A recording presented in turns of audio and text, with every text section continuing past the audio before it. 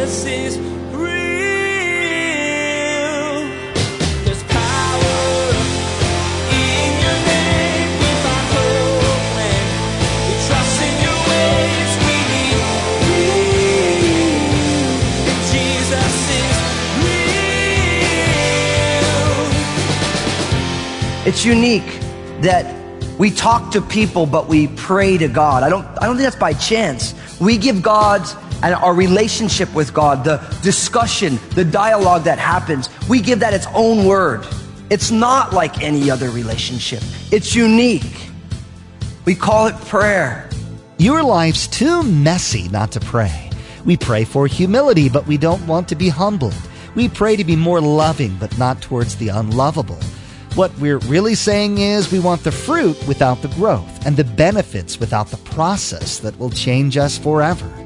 When we begin to pray in the mess, God begins to bestow on us a vantage point in our lives that makes us see things completely different because it's from His perspective, not our own.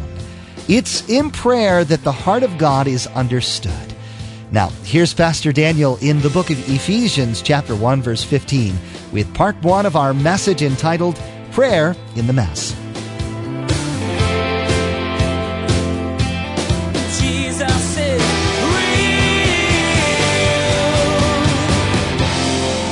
I heard a great story about a young man from a just kind of very nominally Catholic background, and he really wanted a bicycle.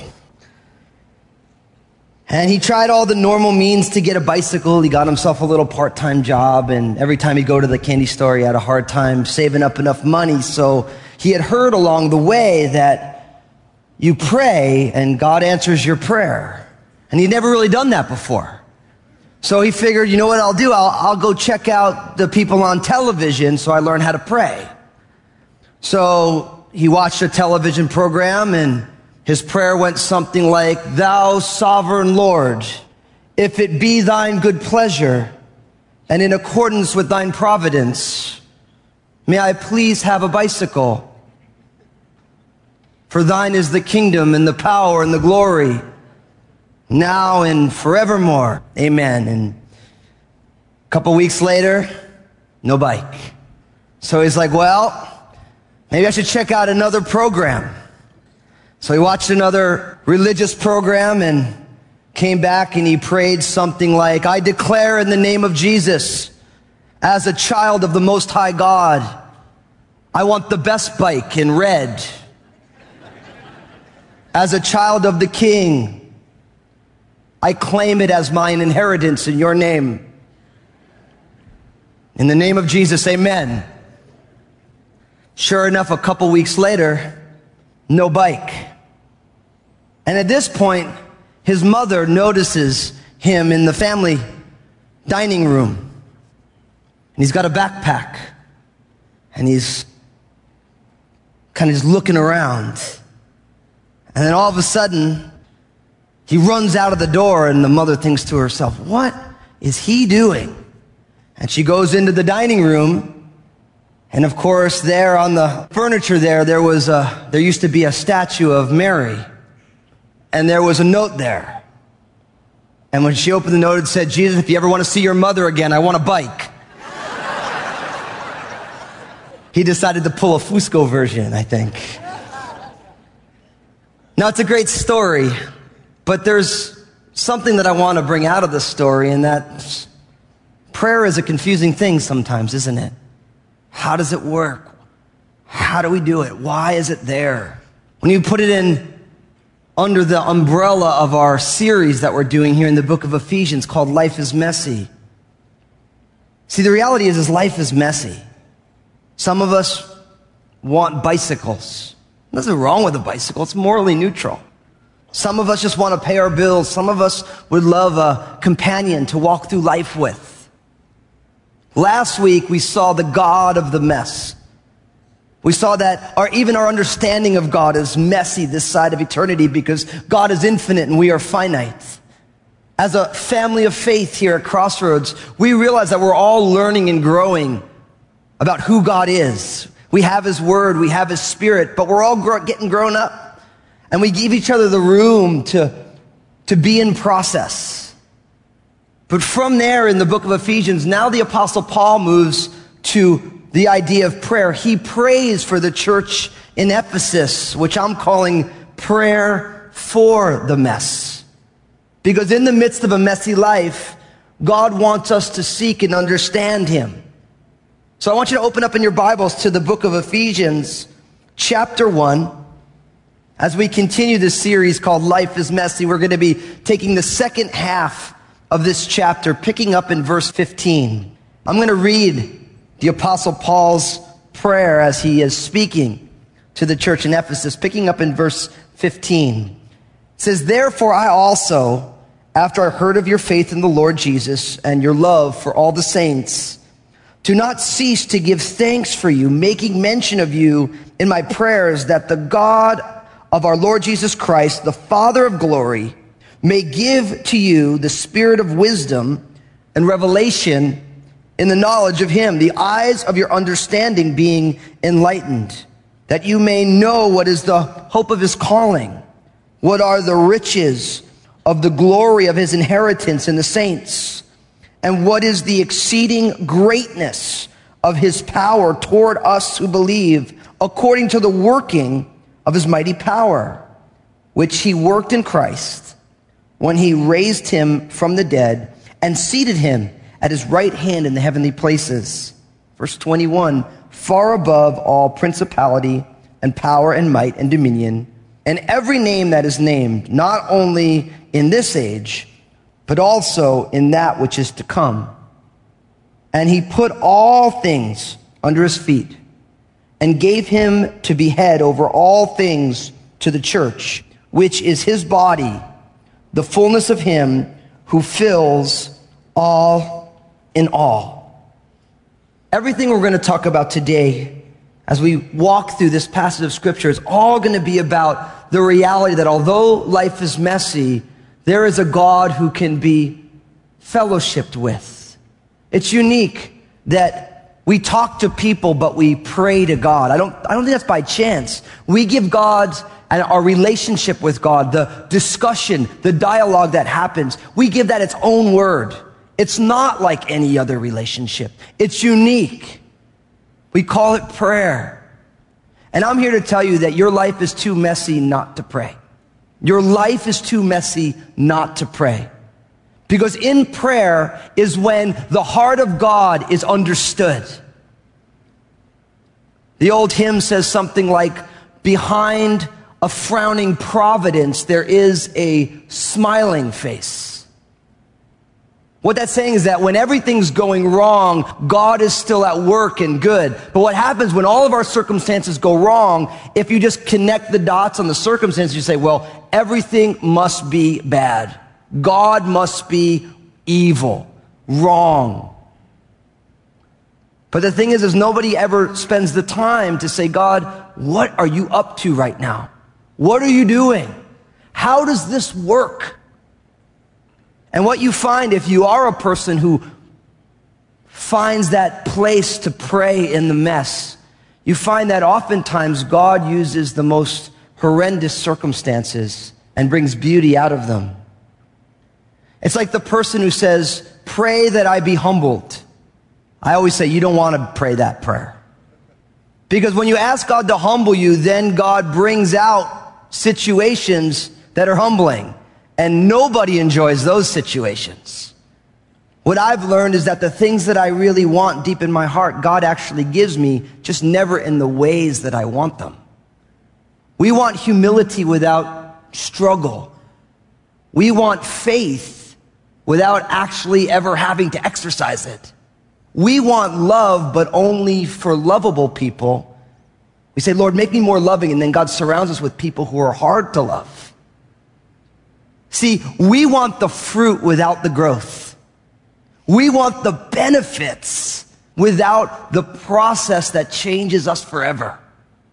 And so when we learn how to pray in the mess, God begins to bestow upon us a vantage point of our lives that are completely different than what we would get just by connecting the dots, so to speak, of our circumstances. And so the Apostle Paul, in talking to the church in Ephesus, he begins in verse 15, therefore, look what he says, I also, after I heard of your faith in the Lord Jesus and your love for all the saints, do not cease to give thanks for you, making mention of you in my prayers.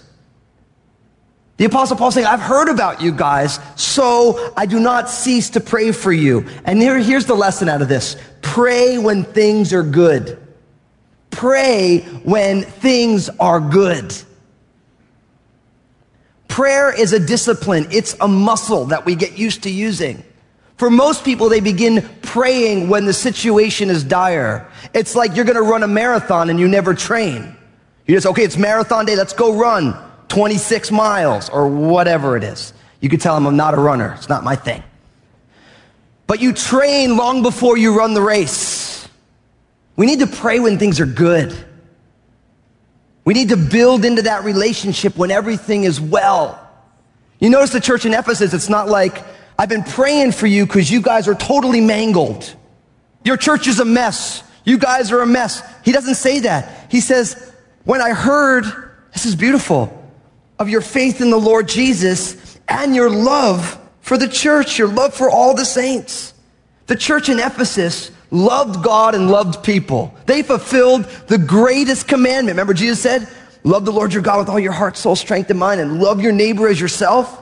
This church is doing that. They got it going on. The main thing is the main thing. They love God. They believe in Jesus. They love each other, the saints. And he says, look, you guys are believing in Jesus. You're loving on each other. And therefore, I don't cease to give thanks for you, making mention of you in my prayers. Now listen, I realize that some of you right now, you're starting to pray for the first time because everything is a mess. And in that case, listen, I'm not saying that you should not pray when things are bad. I realize that when people hit rock bottom, oftentimes they come to Jesus. Why? Because they realize that they can't handle what's going on. They need something greater. People say it's a crutch. I remember when I first got saved, people were like, well, I mean, come on, Daniel, you know that's a crutch. I'm like, yeah, but you need a crutch when you got a broken leg. It's not wrong to lean on a crutch when you have a broken life.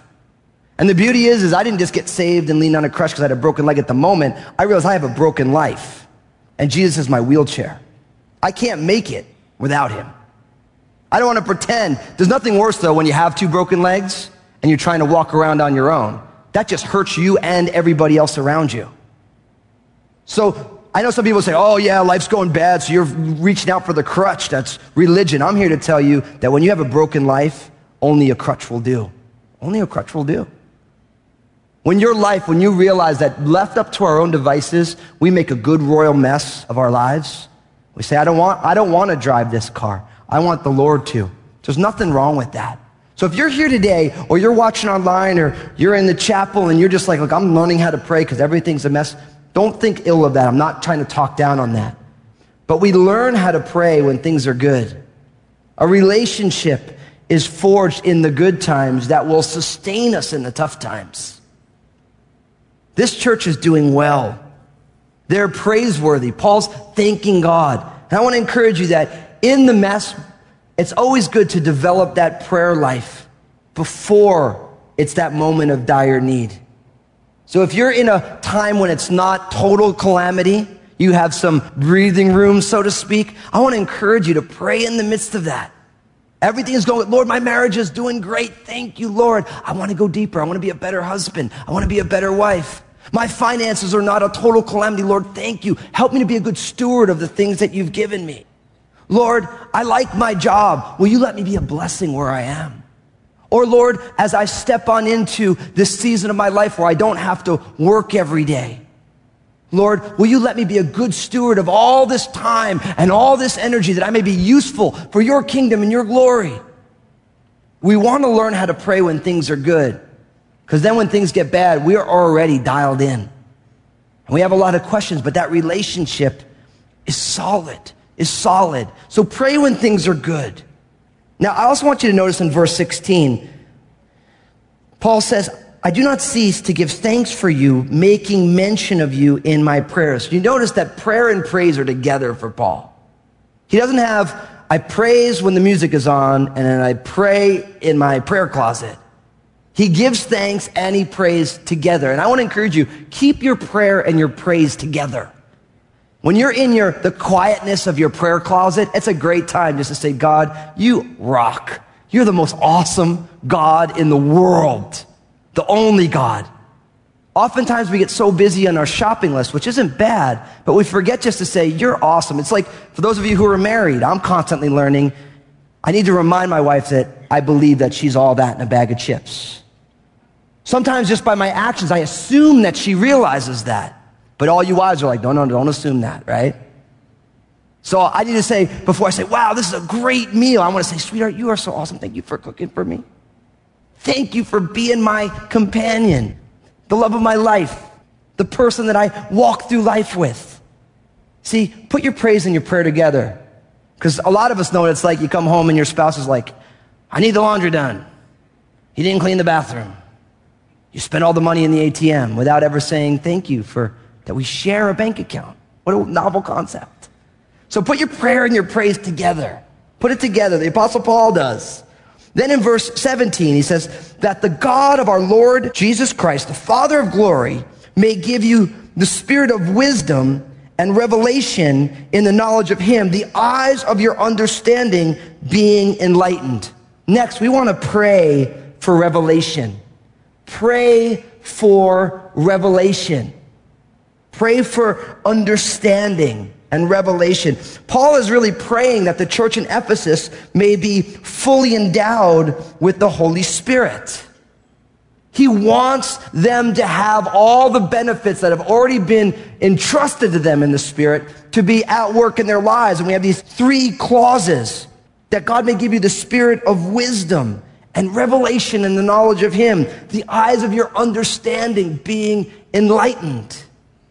I love this. Paul's prayer is that they may understand, that they may know, that they may have wisdom. And it's interesting, we live in a culture, in a society that is long on information but short on wisdom. And if you don't believe that, just look at any article on the internet with a comment section. You learn more about our culture by reading the comment section, and it could be an article on anything: politics, economics, sports. I mean, there's a lot of people with a lot of information. You're like, does anybody have any good answers for the issues that are ailing and messing up our world? We live in a culture exceedingly educated, but short on true wisdom. A wisdom that pervades just a cultural moment. Paul's saying, look, pray for revelation. He wants the church in Ephesus to truly have a spirit of wisdom, revelation in the knowledge of him. The idea of the eyes of your understanding being enlightened. Literally in the Greek, it's the eyes of your heart. Think about your heart. The heart in our culture, as in Greek culture, in the Hebrew culture, it was the bowels. Now, when we think of bowels, we think of something completely different. But in their culture, the bowels was the equivalent to the heart. It's the control center of the human life. It's the place where all of the information from your body, from your emotions, from your thoughts, and from God come together and decisions are made. So he's saying that the eyes of your heart may be given light. Oftentimes, we run to a lot of people for wisdom rather than to the one person to whom wisdom is the default and resides. Now, I'm not saying we shouldn't have counselors. We know the Bible says there's wisdom in a multitude of counselors. But the great counselor is God himself, the Almighty One. And we need to pray for revelation. That idea of revelation, it's the Greek word apocalypsis. And you guys have heard me say this before. When you think of the word apocalypse, you think of the end of the world. But apocalypsis literally means the revealing, the unveiling. It means to open up a present and see what's inside. So the book of Revelation is not primarily about the mark of the beast and attack helicopters and plagues and stuff. It's the revelation of who? Jesus Christ. The book of Revelation is a book about Jesus. It's about his lordship and his reign and the rebellion of the world. So all these things are in there, but it's not the main point. So he's like, look, you want to have revelation. the unpacking, the unveiling, the looking inside the presence of who God is, that God will reveal himself to and in us. The most essential relationship we get to have in this world is a relationship with God. And the Apostle Paul is saying, look, you want wisdom. You want understanding. You want revelation. And you know what? We do, don't we? Nobody ever got to the end of their days and said, I spent too much time learning about who God was. Have you ever met somebody at the end of the day like, yeah, I wish I didn't spend so much time fellowshipping with the Almighty God? They asked Billy Graham a couple of years back if there's anything he regrets. And he said, yeah, I regret that I didn't pray as much as I could have. When was the last time you ordered your life based on all the things you wanted people to remember and know about you and talk about on your deathbed and then work its way back? Most often we just react to life rather than saying, this is who I want to be remembered as. This is my legacy. Because you know what's amazing? On my deathbed, I'm not going to be excited that I have seen reruns of every single episode of Criminal Minds. I'm putting my stuff out there for you. That's on television. It's on reruns. And it's a cool show. But sometimes I sit there and watch, I think, you know what? When I get to the end of my days, I'm not going to be like, yeah, Lord, I knew every single episode. I was like almost an agent in the behavioral analysis unit from my understanding of that TV show. Like, I just see I can profile you. Yeah, you know? It's entertainment, and there's nothing wrong with entertainment, but at your deathbed, I'm like, yeah, man, he was an expert on Criminal Minds, some TV show that they discontinued about 30 years ago, Lord willing. But if you think at the end of my days, I want to be remembered as a person who knew God, who was light in the world, who actually was an ordinary person who made a substantial dent in making this world a better place in Jesus' name. If that's how you want to be remembered, then you need to dial it back and say, this is how I'm going to live today. Because you never get there without having a vision to be there. I think about these athletes, and it's just amazing to me, the things they put their bodies through. You know, it's like they don't do the things that the average person does because they can't, because they're training for something. We all make trades in life, and that's why I believe this prayer for revelation is so important. We need to say, Lord, I need to know what you see my life as, how you want to use my life, not how I'm just letting it flow. We are not just going along with the current of life. We are choosing to go along with the current of life. And you can branch off at any time. So we need that revelation for the Lord to say, this is who I want you to be. This is how I want you to be. This is how I want you to impact the world. This is what I want you to lay down and what I want you to enjoy, just not so much or not with so much energy or so many resources. We need to pray for that revelation that we may know him and be conformed into his image. Now, look what happens in the middle of verse 18. There's this prayer for wisdom, revelation, and the knowledge of him, the eyes of our hearts being enlightened, having light to it. And then he says, notice, that you may know, the middle of verse 18, what is the hope of his calling? What are the riches of the glory of his inheritance in the saints? And what is the exceeding greatness of his power toward us who believe, according to the working of his mighty power? Jesus is real. Today we learned that we shouldn't neglect to pray when things are good. Most people only pray when the situations are dire. That's important too, because that's when we rely on Christ the most. Developing a consistent prayer life is a discipline. It's a muscle we get used to using, and if not exercised regularly, it loses its power. Pastor Daniel compared it to running a marathon without being diligent to train. When it becomes crunch time, the results will be disappointing. Jesus is Real Radio is the radio ministry of Daniel Fusco of Crossroads Community Church. The messages that you hear each day here on Jesus is Real Radio were produced from messages that Pastor Daniel shared on Sunday mornings and the midweek study. It's our prayer that this teaching from God's Word blessed and encouraged you in your walk with Jesus Christ. Now, the next time you join us here on Jesus is Real Radio, Pastor Daniel will dig deeper into the mystery of God. We'll come away with a better understanding of how a biblical understanding of the living God changes and shapes who we are and how we live our lives. As your focus begins to shift, you'll want to pray for some spiritual enlightenment on a few things. What areas do you need revelation in, and how can you have a more biblical view of the church? Until then, may God bless. You've been listening to Jesus is Real Radio with Pastor Daniel Fusco of Crossroads Community Church. Pastor Daniel will continue teaching through this series entitled Life's Messy next time. Until then, may God bless.